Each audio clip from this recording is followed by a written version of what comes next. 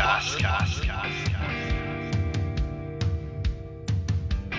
this episode of the Pottscast, we talk about the Intercontinental Championship, my personal favourite championship in WWE history. We talk about some of the greatest matches, some of the greatest champions, and some of the greatest overall workers in wrestling history. I'm joined by Pottscast Hall of Famer, Spud, and the Pottscast social media editor, Neilers. Let's get to the show.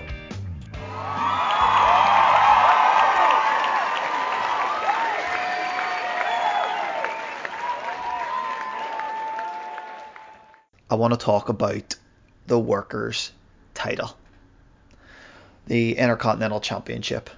I want to talk Intercontinental Championship matches, some of the best ones, some of the matches that spring to memory, and I want to talk about some of the best Intercontinental Champions of all time. So, a few that spring immediately to my head in terms of the matches would be Shawn Michaels, Razor Ramon at SummerSlam 95, with Orton and Edge, Vengeance 04, Orton and Cactus Jack also in 2004 at Backlash, Bret Hart, Mr. Perfect, SummerSlam 2001, Rock and Triple H at SummerSlam 98. 2001? Is it 2001? Nah, it was 1991 surely. 91, yes, you're right. It was SummerSlam 1991. And Rock, Triple H, SummerSlam 1998. Spud, starting with you, specifically the Intercontinental title, it always sticks out to me as it was often the best match on the card. And what got me thinking about this topic was something Bret Hart said. When I went to Bret Hart Q&A, he said they always give the biggest draw the world title in the early 90s era, or the WWF title. He says, but they always gave who he felt and who they felt was probably the best in-ring worker the Intercontinental title. So when he was given the Intercontinental title, he felt it was a massive pat in the back. So it got me thinking about this topic, and just going to throw it straight over to you. Have you any thoughts about the Intercontinental title in general and any particular matches that just stick out to you? Yeah, I didn't actually know that Cactus Jack match was for the Intercontinental. That's pretty cool. Basically, like you said, it's usually given to the guys that can go a little bit faster, and it's usually used as a stepping stone up to the world title. You've got Bret Hart, Shawn Michaels, Edge, Kurt Angle, D'Lo Brown, everybody in there that's like that should be destined for like bigger things. So yeah, match wise, the British Bulldog versus Bret Hart. Yeah. That's one of the big ones just because of the crowd reaction and where it happened. Also, pretty much going through like some of the matches, I think Bret Hart might be the best Intercontinental in my eyes, Intercontinental champion, because you've got him against Roddy Piper at Mania. Yeah, I think it was right. Mania 8. Yeah, so like you said, it usually stays a show. It at least goes on for a longer time than your kind of world titles matches. Very rarely gets onto the main event, but it's definitely a very important title. There's a reason it's been about from the 70s, I think. So yeah, really big title, and like you said, it needs to go to the workers. Yeah. Neil, switching to you then. The Workers' title, the Intercontinental title, what do you think about the title in general? And any particular Intercontinental title matches that really stick out to you? Well, harking back to the Attitude Era, I always thought the Intercontinental Championship belt of that era was one of the nicest belts that WWE have ever had. I just like the design of it. I agree with what Spud says there.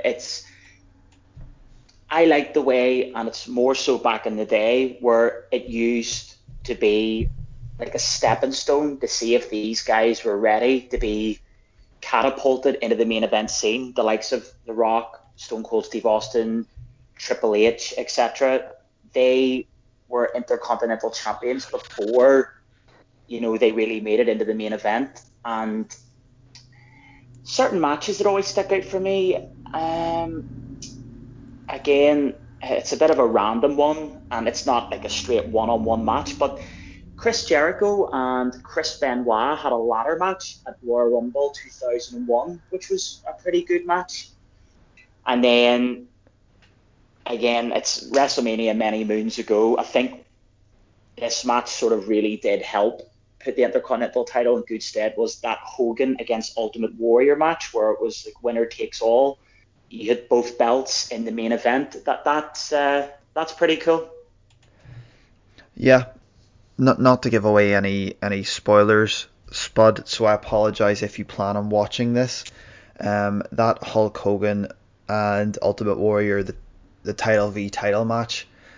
I always like a title v title. For me, just there's had a big feel about it, and what NXT is trying to do next week and then the following week, it seems to be something that they're harking back to, with the winner of next week's North American Triple Threat goes on to fight Adam Cole in a title v title match the week after. I think there's definitely a bigger fight feel, or a unique fight feel, I would say, about the title v title matches. Spud, speaking of some of the big Intercontinental title matches, and you mentioned one was Bret Hart and the British Bulldog, and a very random fact about that match was that it went on last at SummerSlam. Technically, it did go on last, but when WWE produced the show in terms of their video and even in the WWE Network, they've edited SummerSlam that match is not last, but they put it on last because of the crowd reaction, as you rightly said. I just always thought that was quite interesting. Yeah, basically, I think when it was shown, it was obviously taped over here and then shown with time delay over in America, and that's the way they showed it back in '91. I think it was it Flair and Macho Man was the main event that they showed. Yeah, I think you're right. I think I haven't seen it in that long, but yeah, you couldn't not have British Bulldog go over in the main event in London. Basically, it was a no-brainer. Yeah, and another Intercontinental title match that always sticks out to me, even though it probably wasn't the best match, or it wouldn't even be talked about as a great match, but for me, I always thought it was very good. The story of what happened during the match, after the match, everything. And it goes all the way from the Royal Rumble 98 to WrestleMania 98, and it was really a star-making rivalry, in my opinion, for The Rock. It was The Rock and Ken Shamrock. And I know you're a huge fan of Ken Shamrock. Do you have any thoughts on that particular rivalry over the Intercontinental title? Well, like I told you before, 98's kind of my coming of age when it comes to like being a fan of wrestling, and I do remember that feud. I think in the Royal Rumble, he hits him with like a knuckle duster and then hides it in Ken Shamrock's like tights. And that always bugged me because Ken Shamrock like got the win and then it was reversed because The Rock says, he's got knuckle duster in his tights. But why wouldn't Ken Shamrock like realize that there's a knuckle duster just resting up against himself? That always annoyed me. And then he went nuts and hit all the referees and Sergeant Slaughter and all sorts. So I do like that. It was a star-making feud for The Rock, as you said. That's when he was starting to get proper cocky Rock. I think that's during the time that the Nation of Domination and Farouk was kind of, I couldn't be bothered with The Rock anymore, and he kicks him out. But yeah, you're right. It's like it's not really talked about. I think the fact that Ken Shamrock's it just didn't last that long in the WWEF, whatever. It would be talked about more if he was more of a big star, basically. Yeah, and then even going right through to WrestleMania 14, they had The Rock versus Shamrock again, and to me it's very, very impressive that you can keep a rivalry going from before the Royal Rumble, because they were feuding a lot of January, and then they had the match at the Rumble, and it continued all the way to WrestleMania, and it was still hot at WrestleMania, because the fans really wanted to see The Rock get his comeuppance, and Shamrock put in probably a dominating performance, made The Rock tap. The Rock's mouth was bleeding. It was a brilliant storytelling, but then after the bell, he wouldn't stop beating up The Rock, and he put the ankle lock on him. He was throwing him about. The Rock got carried out on the stretcher, and Shamrock's throwing the stretcher over. He done the big belly to belly up in was it like the bandstand where the DX band was from earlier in the night and stuff like that, and then the ref reversed the decision, put the belt back to The Rock and disqualified Shamrock. And I just thought it was brilliant storytelling, and it got so much heat on The Rock. Yeah, it's like I remember watching it because you saw The Rock kind of being carried out, and then it was the Fink just announced that Ken Shamrock had been disqualified, and then everything went nuts with it. Like you're saying, that's 3-4 months of storytelling, like you're saying, but it didn't feel boring because there was always something going on. Whereas these days you get 6 months of Baron Corbin versus Roman Reigns, and they're fighting each other week in, week out, tag team matches, triple threat or 6-man tags. It just feels stale really quickly now. I don't know if it's rose-tinted glasses or if it has got progressively worse and there's too much product, but it's hard to maintain that sort of level of storytelling over that space of time. Yeah, and Neil, I'm going to move to you here in a second. I just want to say, as comment on what Spud just said there, I believe they really kept that going because they actually, with The Rock being in the Nation and stuff, they almost had Shamrock having to get through the Nation just to get to The Rock. And every time there was something thrown up in his face, that he couldn't get past, like maybe he beat D'Lo Brown or he beat someone like Farouk or whatever. And then remember we brought Mark Henry in, then Mark Henry turned on him and joined the Nation and stuff like that. So there was all those little nuances that just looked like The Rock was just, that cocky heel that had his number. I just thought it was excellent storytelling the whole way through, and it was definitely a star-making performance for The Rock. And The Rock moved on from Ken Shamrock in 1998 to probably the start of one of the best feuds in wrestling. He moved on to The Rock and Triple H, and they had that brilliant match at SummerSlam 98 with the ladder. Triple H went over, huge crowd reaction, the people loved it, The Rock done the job, it helped elevate Triple H to that potential star-making level, because previously to that he was Shawn Michaels' lackey, really. Who could go in the ring and was pretty much a European champion at that stage. So based on that particular rivalry and that match and the beginning of that rivalry, which we would see push right on to into the 2000s, which they had some brilliant matches over the WWF title. Have you any thoughts on Triple H and The Rock and their entire rivalry, but specifically their Intercontinental stuff in the early years, the 1998 years? Well, like I said earlier on, the Intercontinental title was used back then to cement stars and to help elevate them to the next level.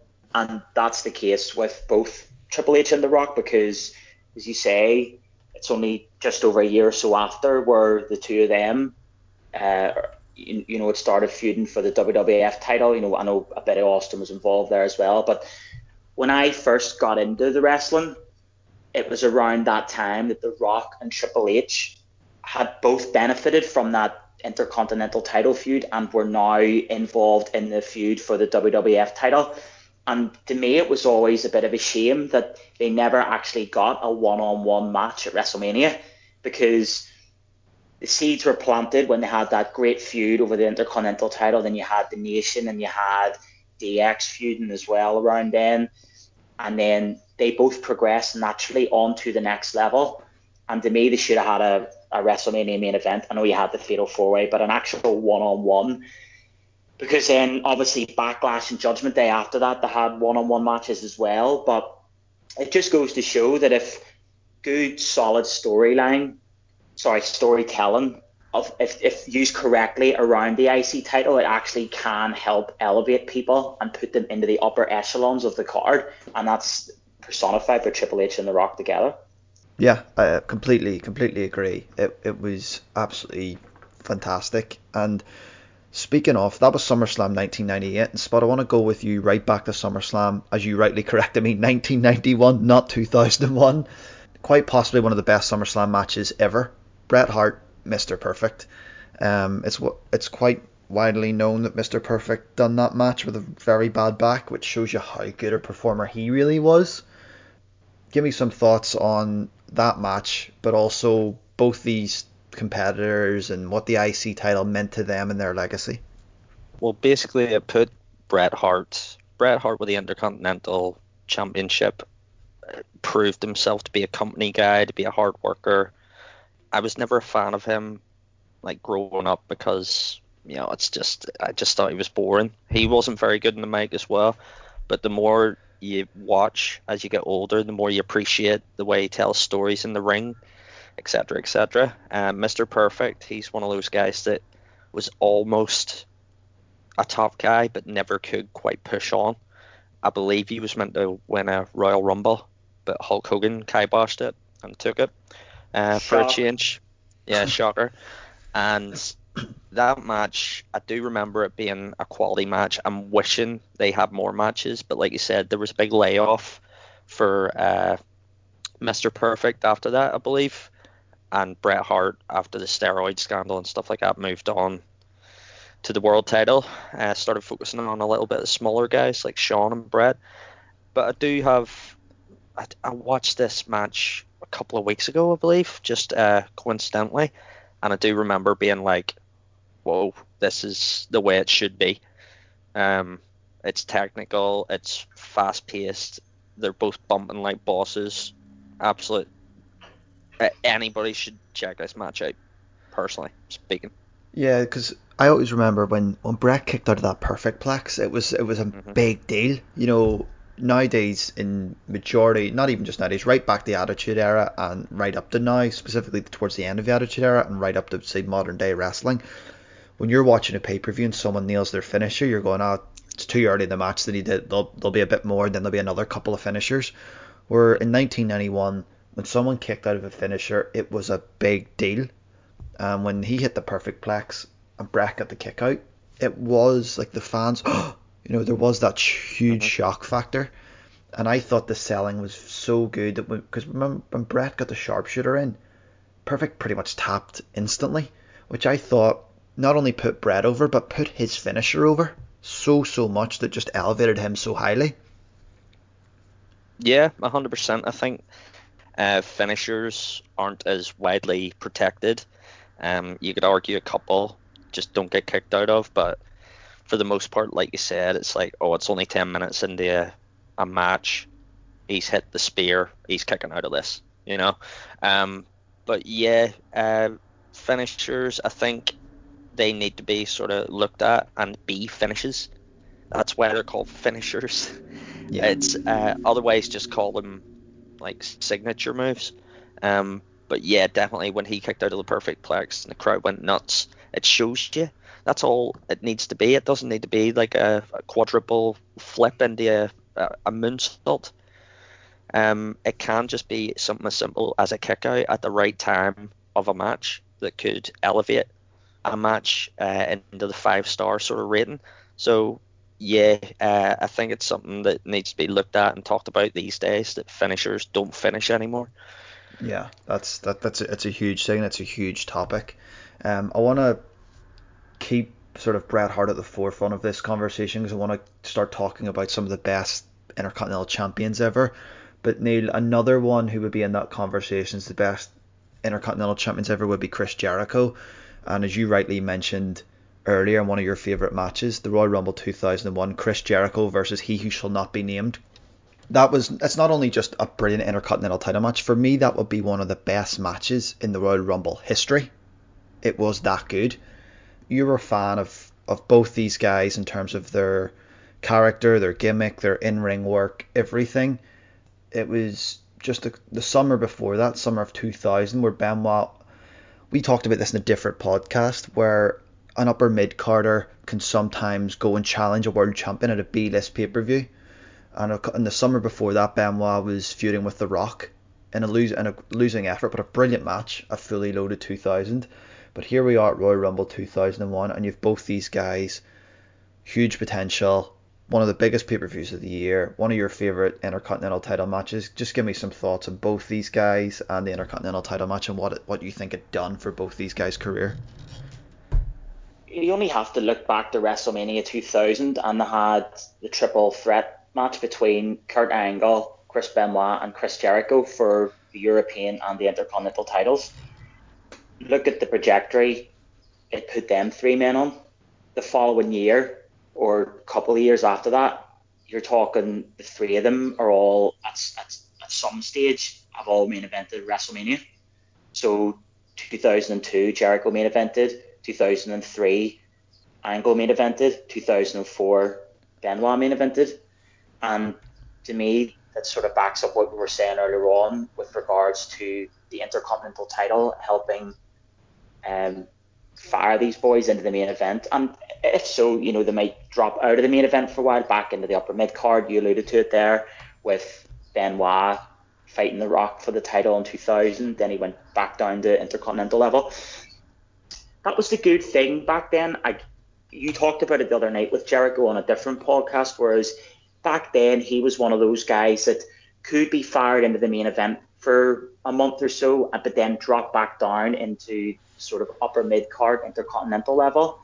And 2001 is a good example of that because Jericho won that off Benoit at the Rumble, and Benoit had actually won it off the one Billy Gunn at Armageddon the month before that. And from there on, Jericho, he had it until Backlash. Am I right in saying he lost it to William Regal in a Duchess of Queensberry rules match, which was totally absurd. Or sorry, no, I think I've got that wrong.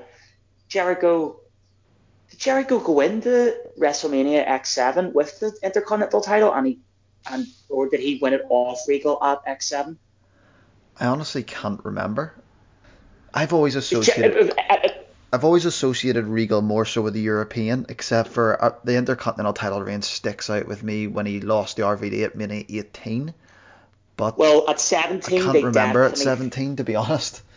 It was Jericho against Regal in the opening match, and Jericho won. But then at Backlash, they fought in a Duchess of Queensberry rules match as well, which was absurd and all that sort of stuff. But back to the original point with Jericho, he's got the most title, and look how well it served him in the long run. Because he, again, like I said, he's one of those boys that can drop out of the main event, go down into the mid card, go back up to the main event if needs be. And even going back to that match again with Benoit, he had a good feud with Kurt Angle after that. Going into WrestleMania, they had a match, and then they had an Iron Man match and a submission match and stuff, 2 out of 3 falls over the next couple of months after that. And it was great storytelling, and that all sort of stems from those three guys from the WrestleMania in 2000. Yeah, and as you said, all three of them really pushed on their careers and made stars, which seems to be the recurring theme here as to what we're sort of talking about when we talk about the Intercontinental title. I want to talk about 2 other guys who I thought had a brilliant match, and a lot of people talk about it as one of the greatest WrestleMania matches of all time. Spud, we're going to go right back to WrestleMania 3 for the Macho Man versus the Dragon, Ricky Steamboat. Yeah, like you said, it's regarded as one of the best of all time. It's usually up there with people. I like it. It wouldn't be. I don't think it ages spectacularly. But I do enjoy the match. And Macho Man, he's another one that should be in the running for the best Intercontinental of all time. He used to call it the Intercontinental Heavyweight Championship, which give it that little bit more gravitas in interviews and stuff. But then he could have just been waffling because his interviews were always insane. But I do enjoy that match. Like I said, I think Ricky Steamboat, especially in WWE, doesn't get his dues. Yeah, I'd agree with that. In the NWA, he had fantastic matches with Ric Flair that I'm pretty sure you can see on the network. When he came back to do that feud with Chris Jericho, he looked like he hadn't missed a step. The Silver Fox, just darting about the ring like he's 20 years his junior.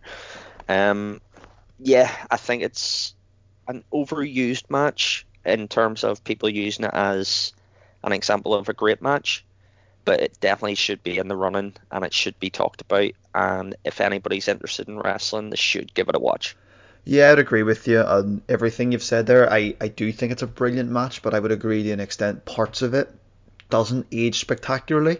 but when you watch it and consider when it actually happened, you're watching it and going, this is fantastic.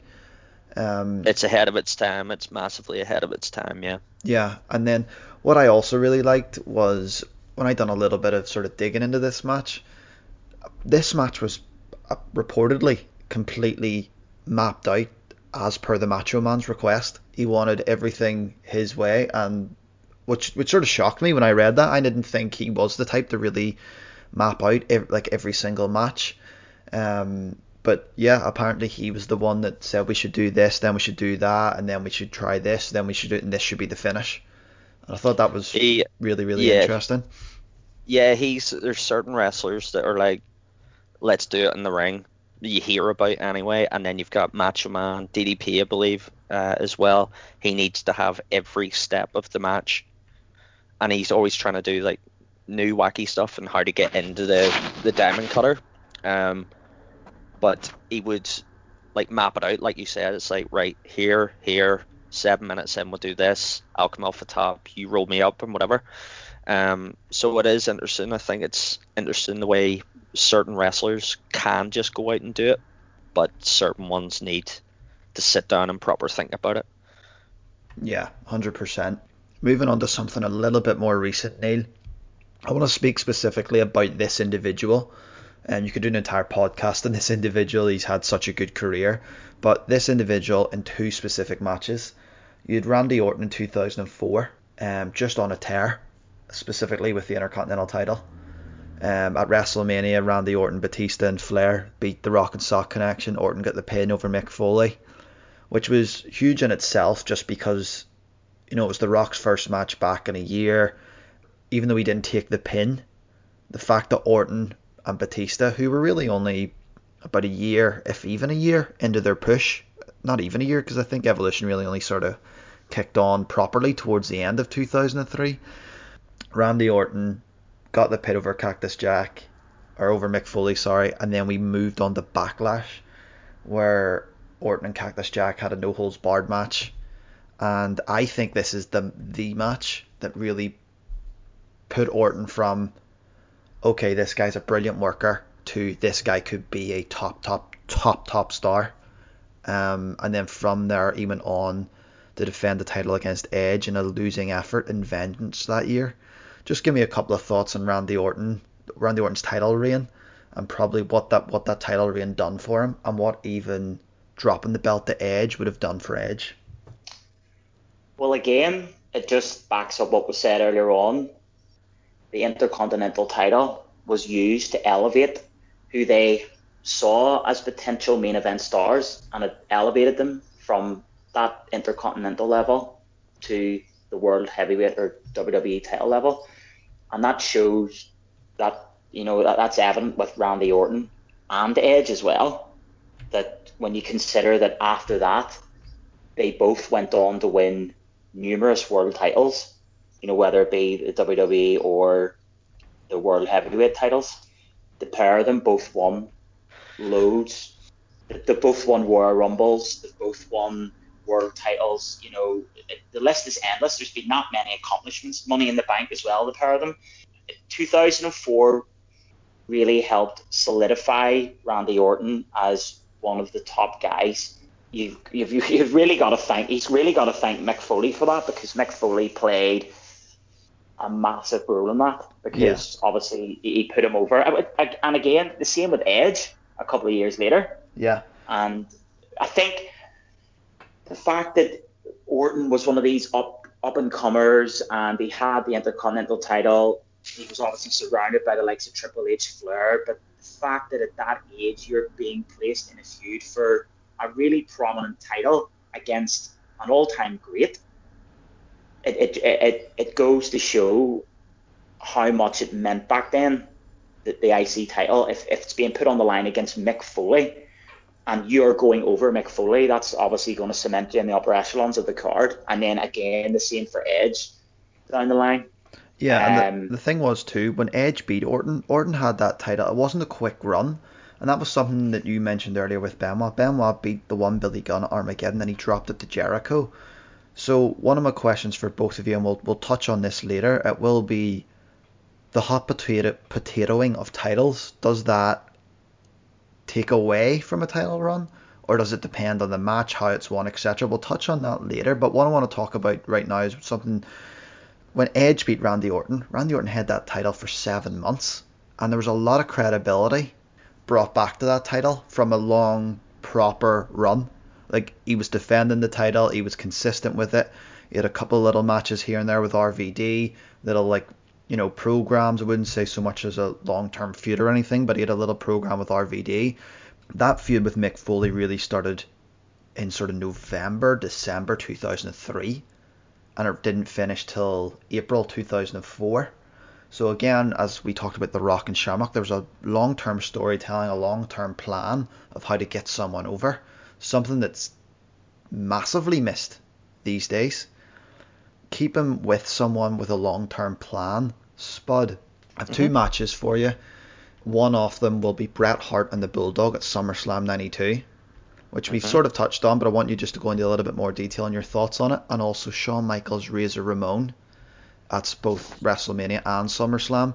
But the reason I want to put those two together is because they both had brilliant matches and brilliant feuds for the IC title.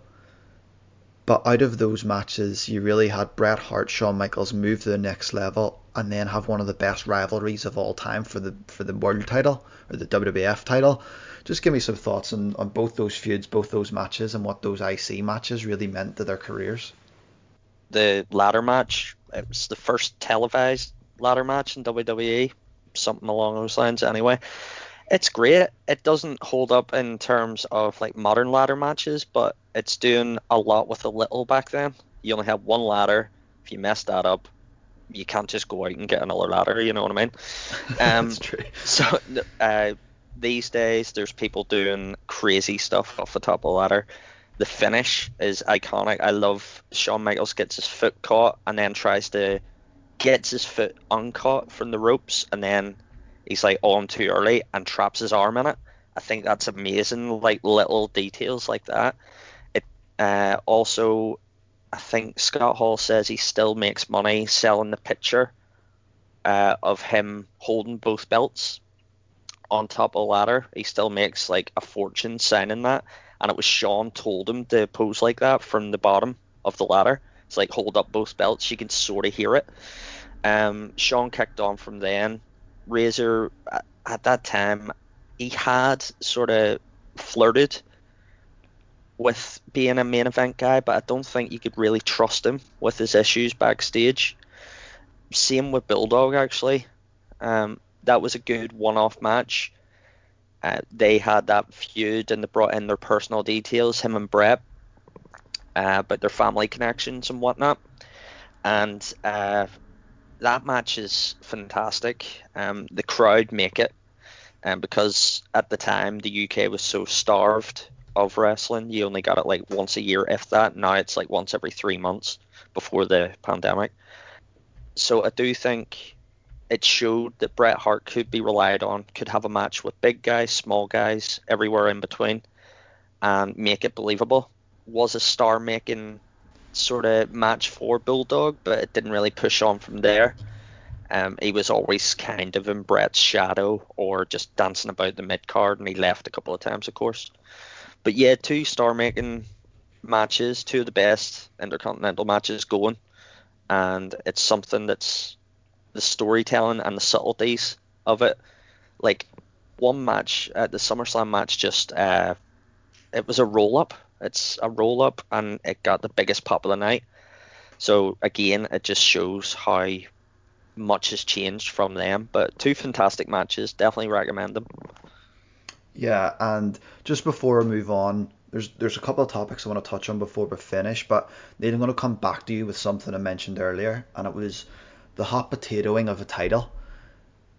If, for talk's sake, when Benoit beat the one Billy Gunn and then he dropped it to Jericho a month later, in my opinion, that didn't hurt the title. It didn't hurt any of the competitors because of who the competitors were and how the matches were.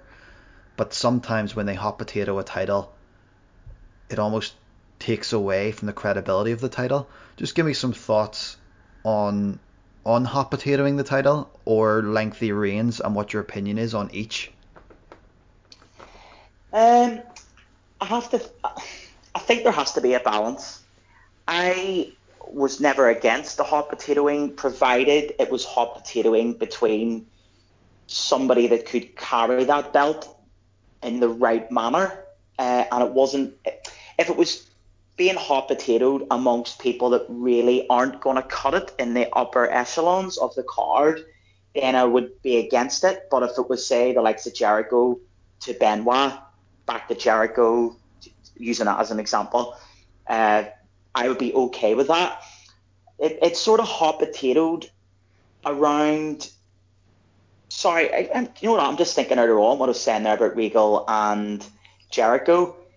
Uh, Jericho didn't have the belt with Backlash for that year. That was a feud between him and Regal that originally started over the IC belt.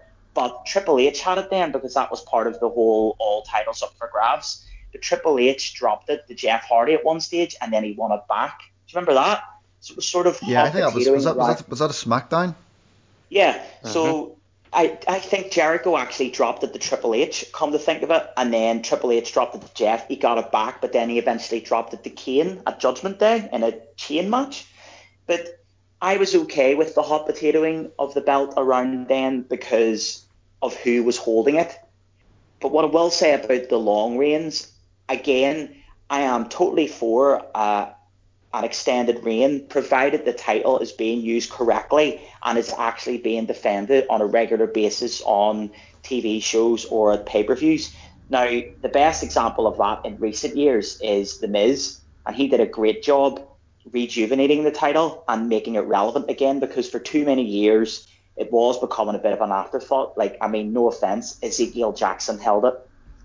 Yeah. That says it all. And Whereas now they, just sorry to interrupt you, Neil. Just speaking of Ezekiel Jackson holding the title, I really want to get on to some of the favorite or the best Intercontinental champions are.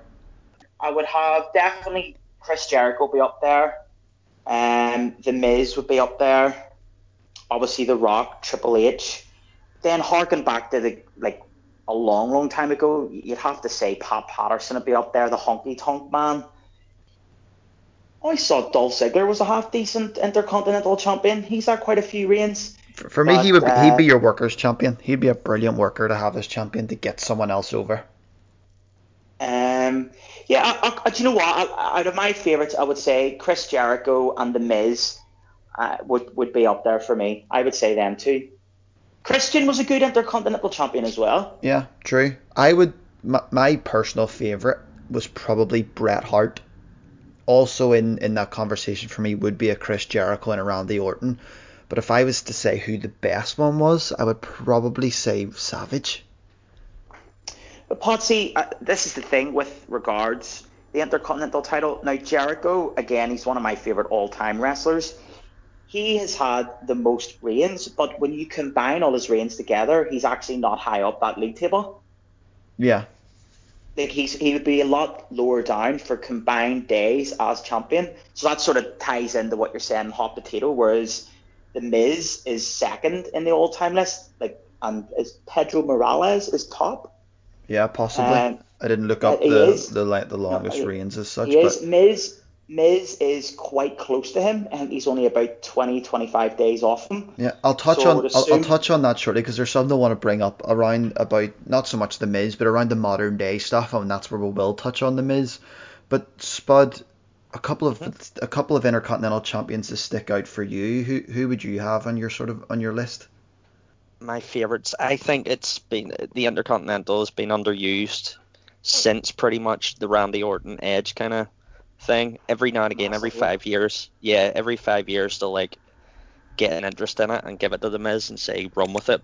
But I go way back. I would say Mr. Perfect, Bret Hart, Macho Man is fantastic with it. He elevated it to the level of like a world champion. He was always in the conversation, always second from last match. Ultimate Warrior, I hate him, but you have to have him like up there. But he's not one of my favorites.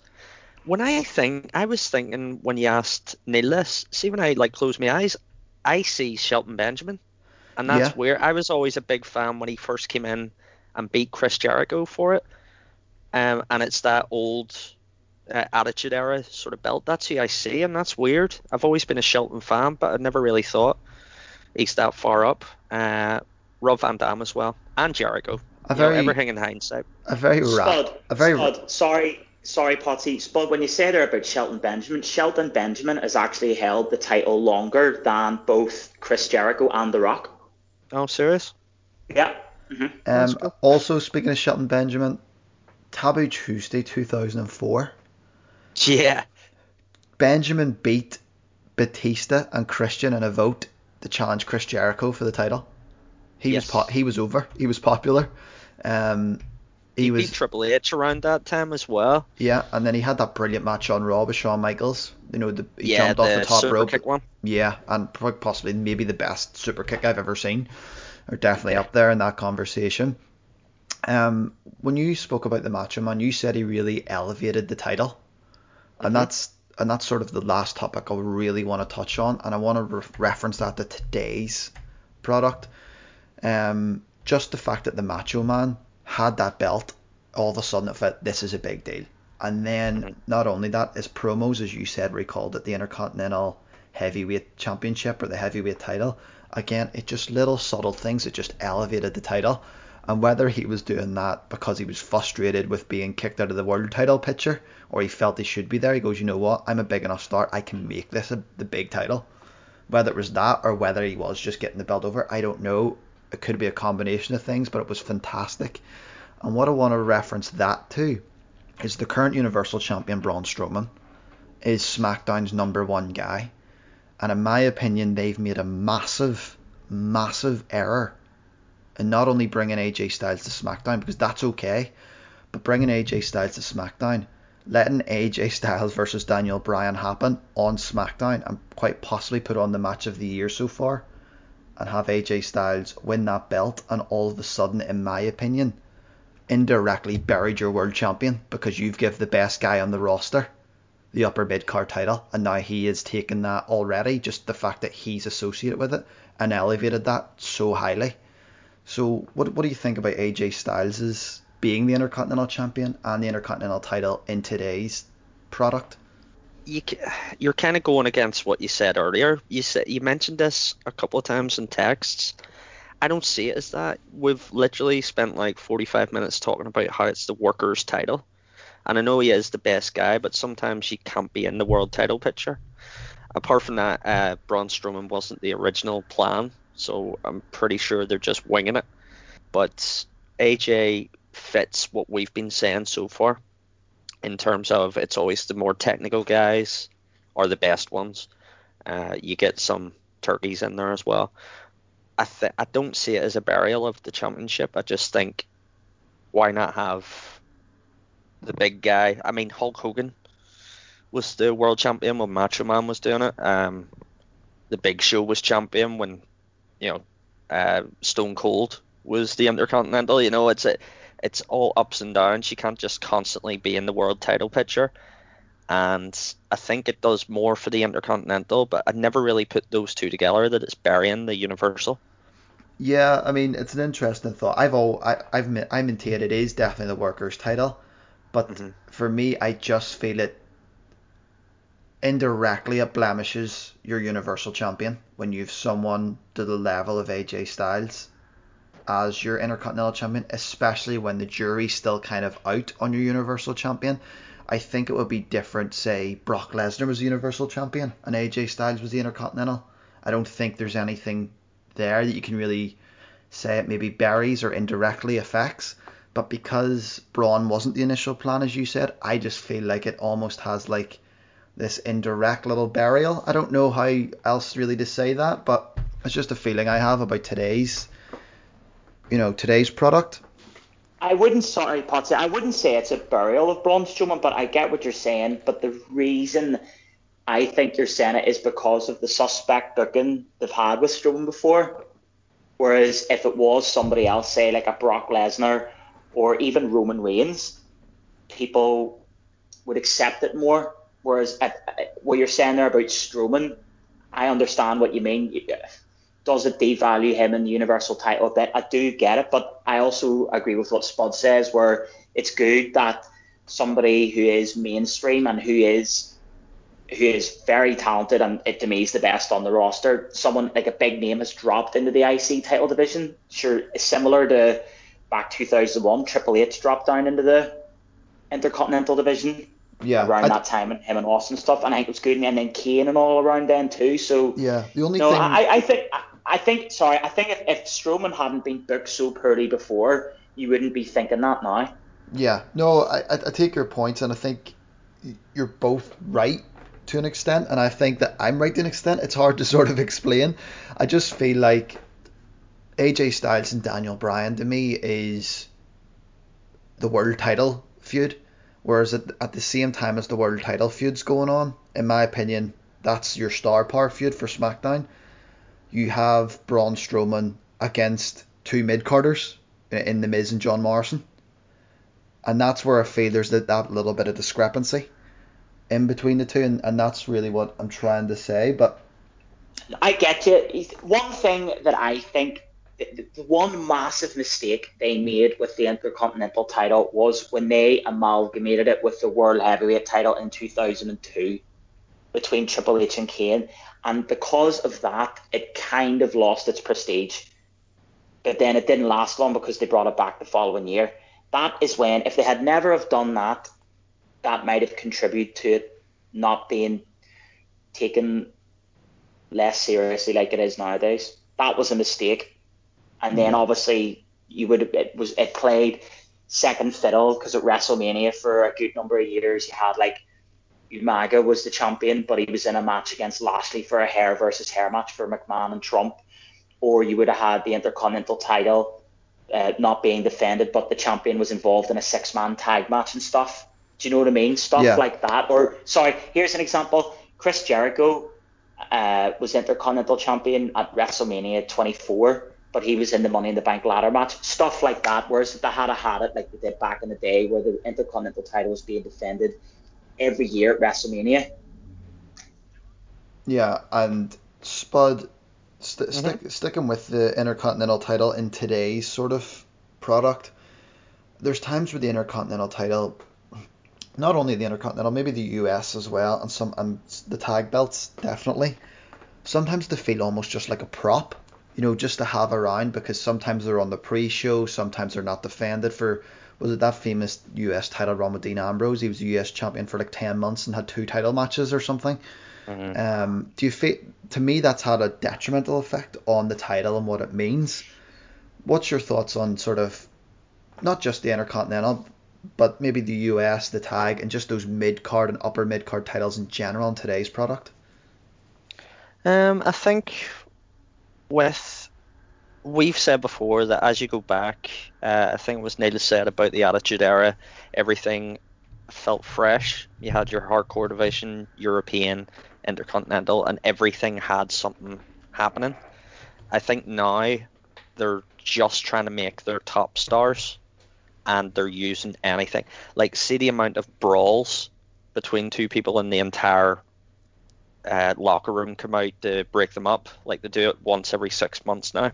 Yeah, It does diminish. It's not just your jobbers. It's Kevin Owens and people at that sort of level that are coming out trying to break up Brock Lesnar and Braun Strowman or something.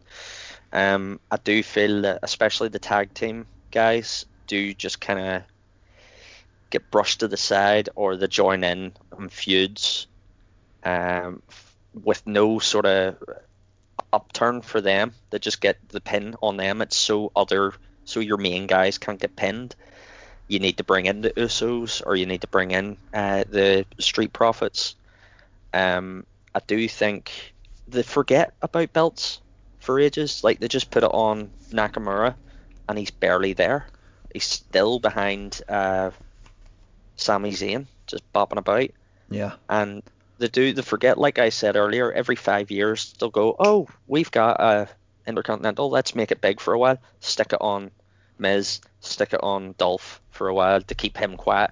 I think it's used to keep people quiet as well, or kicking up a fuss. Yeah, maybe to get them to sign a new contract. Basically, yeah, I will give you a run with the Intercontinental, but I mean, nobody will care. So I Yeah. do believe that it's a lot of a bigger deal back in the day, and it's something that needs to be looked at. They're used too often as pawns for the main event scene. Yeah, I would agree with that. Just to close up, Neil, I'll go to you first. Closing thoughts on the Intercontinental title in today's scene. Now, you mentioned The Miz is one of your favourites. The Miz, WrestleMania 29, let's use that as an example. The Miz had a match with Wade Barrett for the Intercontinental title, and it shoved on the pre-show. And the WrestleMania match, and it wasn't even that good a match at WrestleMania. It was probably all right at best. But they were given 25 minutes on Raw the next night when Barrett beat Miz to regain the title after losing it at WrestleMania. And it was a 25-minute, and it was a very, very good match. And that's what I mean about, I think at times they don't care about the belts, or they're used as props. Just some closing thoughts on the Intercontinental title in today's product. Right, if I was in charge of WWE Creative right now and AJ Styles is champion, I would be saying, right, we'll have another couple of months of him and Daniel Bryan. It might go back and forth. Bryan might get the title off him, but Styles gets it back, whatever. But I would have Styles come out of that feud with the title, and then every single week, as you've already pointed out, because he is one of the top guys, going, right, open challenge every week, and each week somebody new, whether it be people from NXT or people lower down in the card, or even like a main eventer, challenges him each week in an open challenge, and then that way they can tear the house down, put on a good match, and the belt's relevant again. Similar to what happened in 2015 when John Cena dropped down into the United States title picture, and he did an open challenge each week, and then you had the night after he won it, Dean Ambrose came out. They had a great match. Then they had the feud with Kevin Owens. People were coming out each week and feuding and putting on great matches with him. Why can't they do that with the Intercontinental title? So Well, you could have somebody like, for example, next say he feuds with Daniel Bryan. Whoever comes out of that feud on top, they then each week open challenge. The Miz comes out one week. You could even bring back a legend for one-off appearance. There's so much you can do with it, and it would make it relevant again. The only thing I would say to you about that is that AEW are doing that right now with the TNT title with Cody Rhodes. So I don't really. I think it's overdone. Yes, that would be my thing. I think it's a good thing, and your idea isn't wrong. I just think maybe the timing, purely because the AEW are doing it, and I almost feel if you continuously do an open challenge every week for 6 months or 3 months or whatever, it's like, oh, here's an Intercontinental title match again. So all of a sudden when you put it on pay-per-view, it's like, sure, we get this every week. I feel like you could do it for 6 weeks to 8 weeks until he loses the belt, and then once he loses the belt, it's done. You can't have the next guy come out and do the same thing. But otherwise, I would agree with you. I think just having it in a more prominent position on the card would absolutely help. And Spud, for your closing thoughts, I want to even throw it back to this year's WrestleMania. Before WrestleMania was, let's say, put on across 2 nights, there was not just the Intercontinental, but there was quite a lot of those titles that might not have been on the show. Mm-hmm. And I just want to get your thoughts on that, just as we close up. Yeah, I mean, they've got WrestleMania. If it had been in one night, is it not ridiculous? It's like 7 hours long if you include the pre-show and the build-up and the kickoff, everything else. There's no reason why everybody can't get 10 minutes. You constantly hear about people getting bumped and just having the match next day on Raw so that they can put a bikini match back in the day. Remember that Coors Light fight? That's right, WrestleMania 19. Remember the Playboy Bunny, and it bumped off somebody massive, and they were annoyed. But no reason. I enjoyed it being over two nights. I think it's a lot more. It's just easier to watch. It's easier to get into. Like you've been there when I fell asleep at WrestleMania a couple of times, so you know exactly what I'm talking about. But I think Neil's on the right track. with the Open Challenge, but it is overdone a little bit. I think just make it relevant, make it more prominent, have it defended, have the Intercontinental title defended, have the US title defended. There is, like you said, the Dean Ambrose one was like close to a year and only 2 matches, and it's like regarded as one of the longest reigns of the US title. Maybe not these days, but just fight with it. Have storylines. Have it mean something. Yeah. It doesn't need to be like just random people coming in and fighting for it. Like somebody surprising comes out and yeah, happy days. They had a really good match. I nearly had you. I'll do it again at the pay-per-view. That's all it needs to be. It needs to be on screen for people to care about it.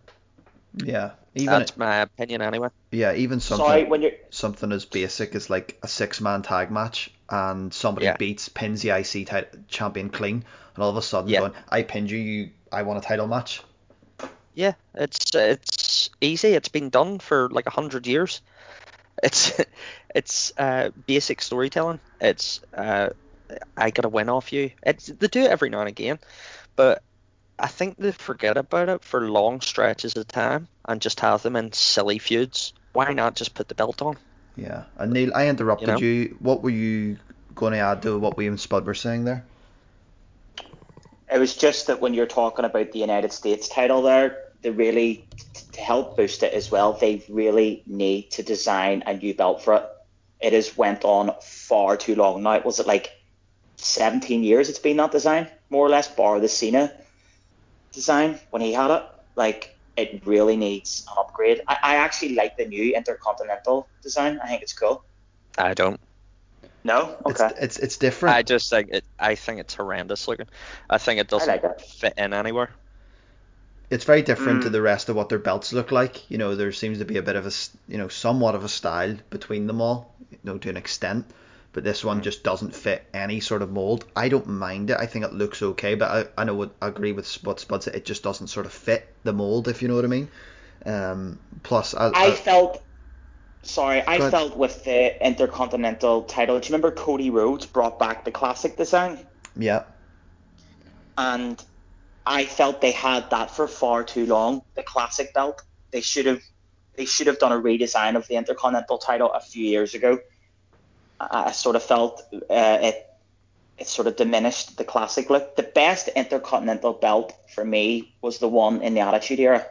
I thought it was class. Around the time that the WWF one was it wasn't. It's the one after the Winged Eagle. You know which one I'm talking about, where it has